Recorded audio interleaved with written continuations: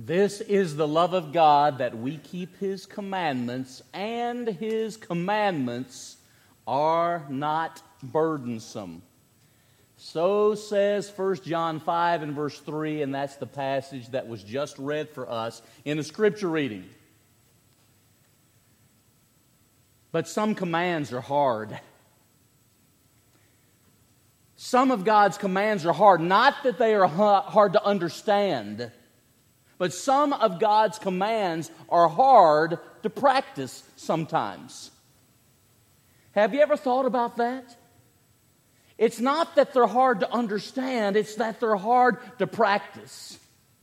Can I give some examples?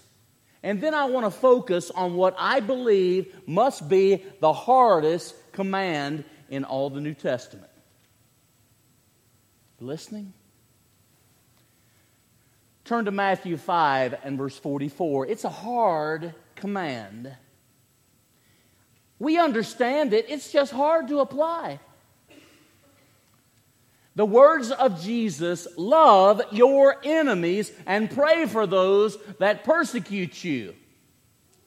That passage can be hard to practice at times. If you would, think of this one with me. Ephesians 4 and verse 26. It's another passage that's easy to understand what Paul is writing here, but it's hard to practice. Ephesians 4:26 says, "Be angry and sin not." That's hard to practice, isn't it? In a real way, that can be a hard command. Go down just 2 or 3 verses to Ephesians 4, verse 29. "Let no corrupt speech proceed out of your mouth, but such as is useful to edification, that it might minister grace to the hearers." Wouldn't it have been a lot better had the chief priests, the scribes and the elders that I just talked about in the Lord's Supper meditation, practiced this? And it was founded on Old Testament teaching. But they get caught up in the cruelty of the moment. Hard passages. Hard passages, not because of what they say, but to apply. And for adults, if you were in the adult classes this morning, how about Ephesians 5:25? "Husbands, love your wives, even as Christ also loved the church and gave himself up for it." Waylon, I can understand what Paul's writing there, but practicing it faithfully in a lifetime with the wife that God has given us is a different matter.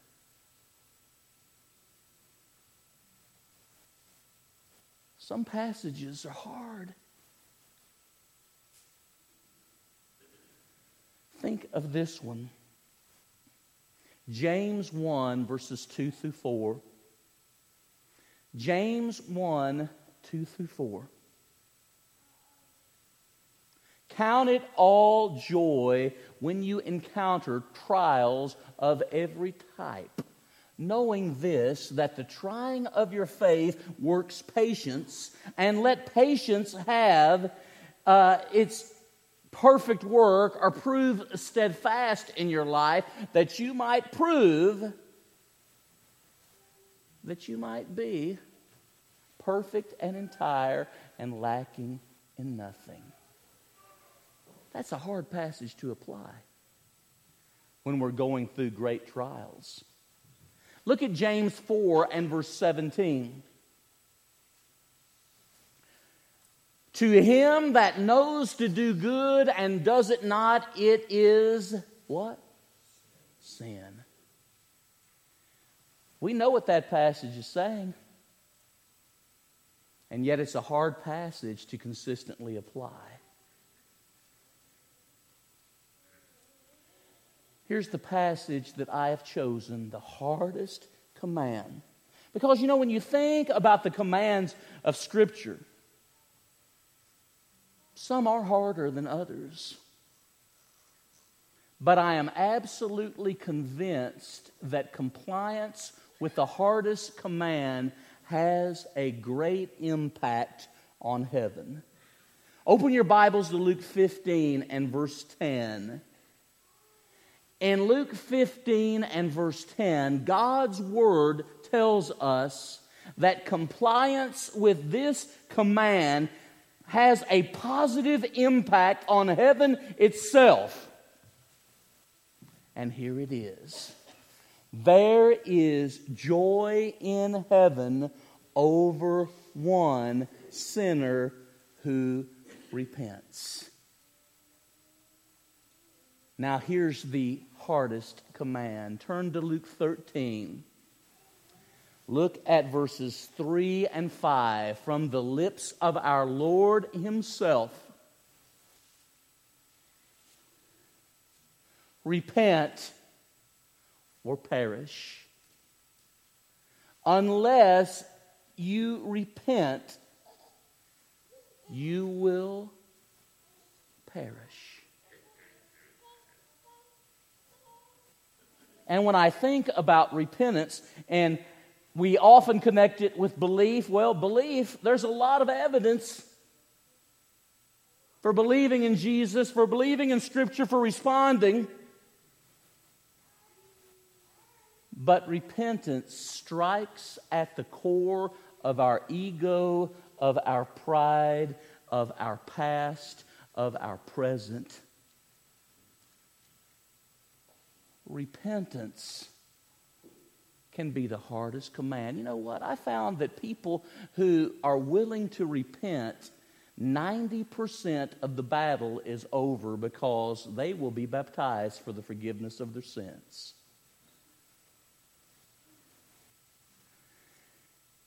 One of the things I'd like to ask preacher students at Bear Valley or elsewhere is this: if you could have any miraculous gift or non-miraculous as a preacher, what gift would you desire? I think that often brings out some stimulating conversation, and it makes people think a little bit. But I'll tell you personally what mine would be. If I could have any gift, if I could have any blessing from God, the blessing I would desire would be to so convict people with God's Word that they would repent. Because then 90% of the battle is over. Because their stubborn will at last will have yielded. How about your will? How about mine? Briefly tonight, I would like for us to consider the necessity of repentance, the meaning of repentance, the production of repentance, and the fruit of repentance. 4 truths relative to this, the hardest command, the meaning of repentance. When we look at this particular word, repentance has to do with a determination to stop going in the wrong direction and to go in the right direction. Repentance has to do with the determination to stop living a life that dishonors God and to begin living a life that honors God. And has often rightly been said, repentance is a threefold change. A change of mind, a change of heart, a change of life. How we live. That's really what we're looking at in regard to repentance. Turn in your Bibles to Matthew chapter 21. Notice verses 28 through 32. A certain man had 2 sons, and he told them both to go out and to work in the field. One said, I go, but went not. The other said, I will not, but repented and later went. There, my friends, is a really good example of how repentance has to do with the determination to stop going the wrong direction and a determination to go the right, to go the way of the Father in this particular example of Jesus. When you think about this, the meaning of repentance, it involves our thoughts, our thinking, it involves our heart, our passion, and it involves our lifestyle, our practice, our actions.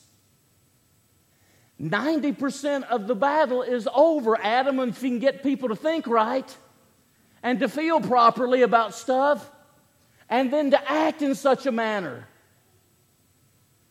So there is the meaning. Secondly, the necessity.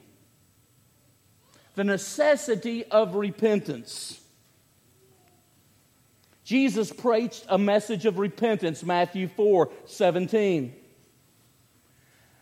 Peter preached a message of repentance in Acts chapter 2, in chapter 2 and verse 38, to repent. He said that to religious people. In Acts 11 and verse 18, he speaks a message of repentance to the household of Cornelius and says, God has granted to the Gentiles repentance unto life. Alien sinners, people that are lost, need to come to repentance in order to become Christians. It's a requirement. God put that in His Word. These times of ignorance God overlooked, but now He commands all men everywhere to repent. Acts 17:30. The Lord is not willing that any should perish, but that all should come to repentance. 2 Peter 3 and verse 9. That requirement remains true. We can take somebody and dunk them in water 101 times, but if they do not repent, they are not cleansed. That's why repentance is such a hard command, but such an important one. Continue with me, if you will. The requirement of repentance is also true for Christians. Turn to Acts chapter 8 and verse 22. When Simon the sorcerer wanted to buy the miraculous gift of the Holy Spirit, he is told that he needs to repent. To repent of having such a disposition. I really believe that people who are leaders in the body of Christ must sometimes take a position where we say to a brother or sister, you need to repent. We love you and we care about you, but what you're saying and what you're doing is hurting Jesus and the body of Christ. Not out of self-righteousness, but out of great concern for souls and for the honor of God. An entire congregation was told to repent. As a matter of fact, 5 of the 7 were in Revelation chapters 2 and 3. But the church at Ephesus is the one that I'll guarantee you preachers today would be lining up to preach for, because they're active, they're busy, they're sound in the faith, and guess what? They're dead as a doornail. You have left your first love, Jesus says to them in Revelation 2, 4, and 5, and He says to repent. That's what the Lord will say. So even entire congregations may need to repent. We've looked at the meaning and the requirement. Let's consider its production. What produces repentance? What should lead to or bring about repentance? Number 1, an awareness of the awfulness of sin. An awareness of the awfulness of sin. You know, Steve, some sins are particularly repulsive to me, including some of the ones that I find myself committing. But some of the other sins that I may commit are not nearly as repulsive, but I'll guarantee you this: every sin is repulsive to God. Every sin is offensive to Him. Think about that. Your sin and mine is an affront, is offensive to a holy and pure God. God is of purer eyes than to look upon sin, Habakkuk 1:13, and I certainly want the Lord to look on me and bless me. Don't you? But sin gets in the way of that as much as God cares. The wages of sin is death. The free gift of God is eternal life through Christ our Lord, Romans 6:23. Secondly, if we would produce true repentance in our lives, what else follows? An awareness not just of the awfulness of sin, but of the work of Jesus. An awareness of the work of Jesus. Why did our Savior come to earth? Because He loved us so. And think about what we sang with Alex tonight just before the Lord's Supper was observed. Think about this morning. I'll cherish the old rugged cross till my trophies at last I lay down.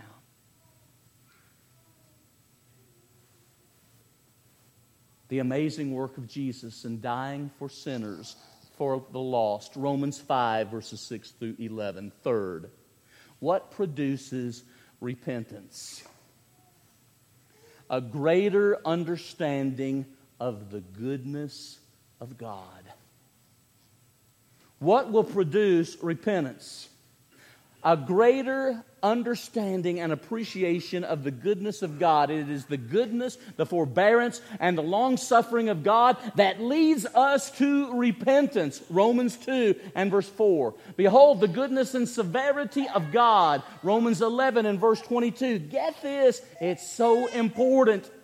If a person is really going to repent, then they have to know what's going to produce the repentance that impacts heaven and brings about a right relationship with God in Jesus.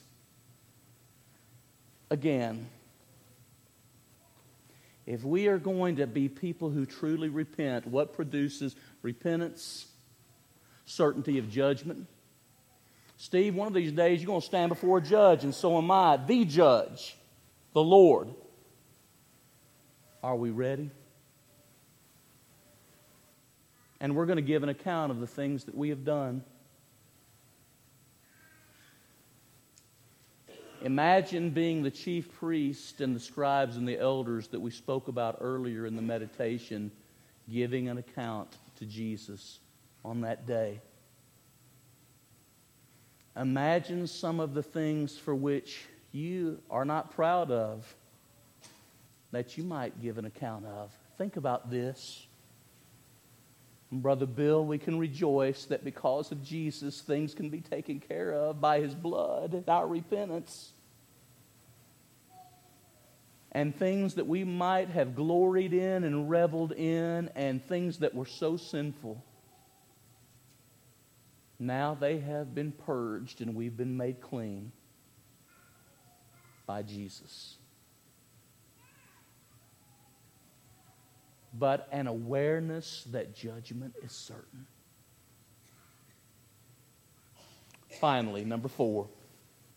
Having looked at the meaning, the requirement, the necessity, having looked a little bit at what produces repentance, let's consider lastly the fruit of repentance.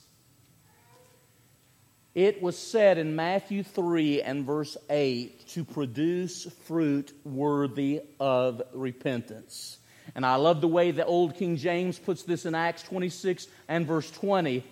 Works meet with repentance, of repentance, in keeping with repentance. So when we think about this area, 2 words are very biblical by way of concepts. The first word is the word restitution. Restitution, and by that I mean when we truly repent, We want to treat others right, and if we have taken from others, we want to restore, make restitution for the things that we've done. An example of that would be Zacchaeus in Luke chapter 19, verses 1 through 10. Zacchaeus says, as a tax collector, if I have exacted wrongfully from any individual, I want to respond and make restitution fourfold. I think more teaching and preaching has got to be done on this aspect of repentance. It's not enough just to be sorry. We want to have a godly sorrow that leads to true repentance. 2 Corinthians 7 and verse 10. And that is displayed in the desire to make restitution. Well, you know, sometimes there's no way we could ever make restitution for what we did. I understand that. Open your Bibles to Acts chapter 16. In Acts chapter 16, a jailer would be converted to Jesus along with his household. Paul had been beaten and placed in stocks. We don't know whether or not the jailer had anything to do with that particular aspect of things, but here's something we do know. The jailer washed Paul and Silas's wounds. Not only was there a willingness to repent, it showed itself in restitution. Restitution, second word. Reformation. A change of life, a change of heart, a change of mind. Reformation. Paul, who at one time persecuted the church, as a Christian, one who had repented and come to the Lord, found himself persecuted. Galatians 1:23. It's an important matter to consider because repentance leads us to say, I am not that person anymore. I was. I can't deny it, but no longer. Oh, friends, if you could have any gift as a Christian, miraculous or non-miraculous, what gift would you want? For myself, I would want to be able to help people see and desire to truly repent. I can't think of anything that would bless my family more. I can't think of anything that would bless others more. I can't think of anything that would help me draw closer to God than to respect what Scripture says about repentance and knowing Jesus as Lord and Savior. Thank you for listening. If you're willing to repent, 90% of the battle is over. I can't imagine how anybody has a problem with faith if they're willing to repent. I cannot imagine how anybody has any problem with baptism who's willing to repent. How can anybody have a problem with confession of Jesus as God's Son if they're willing to repent? The problem with people is a misunderstanding and a refusal to repent.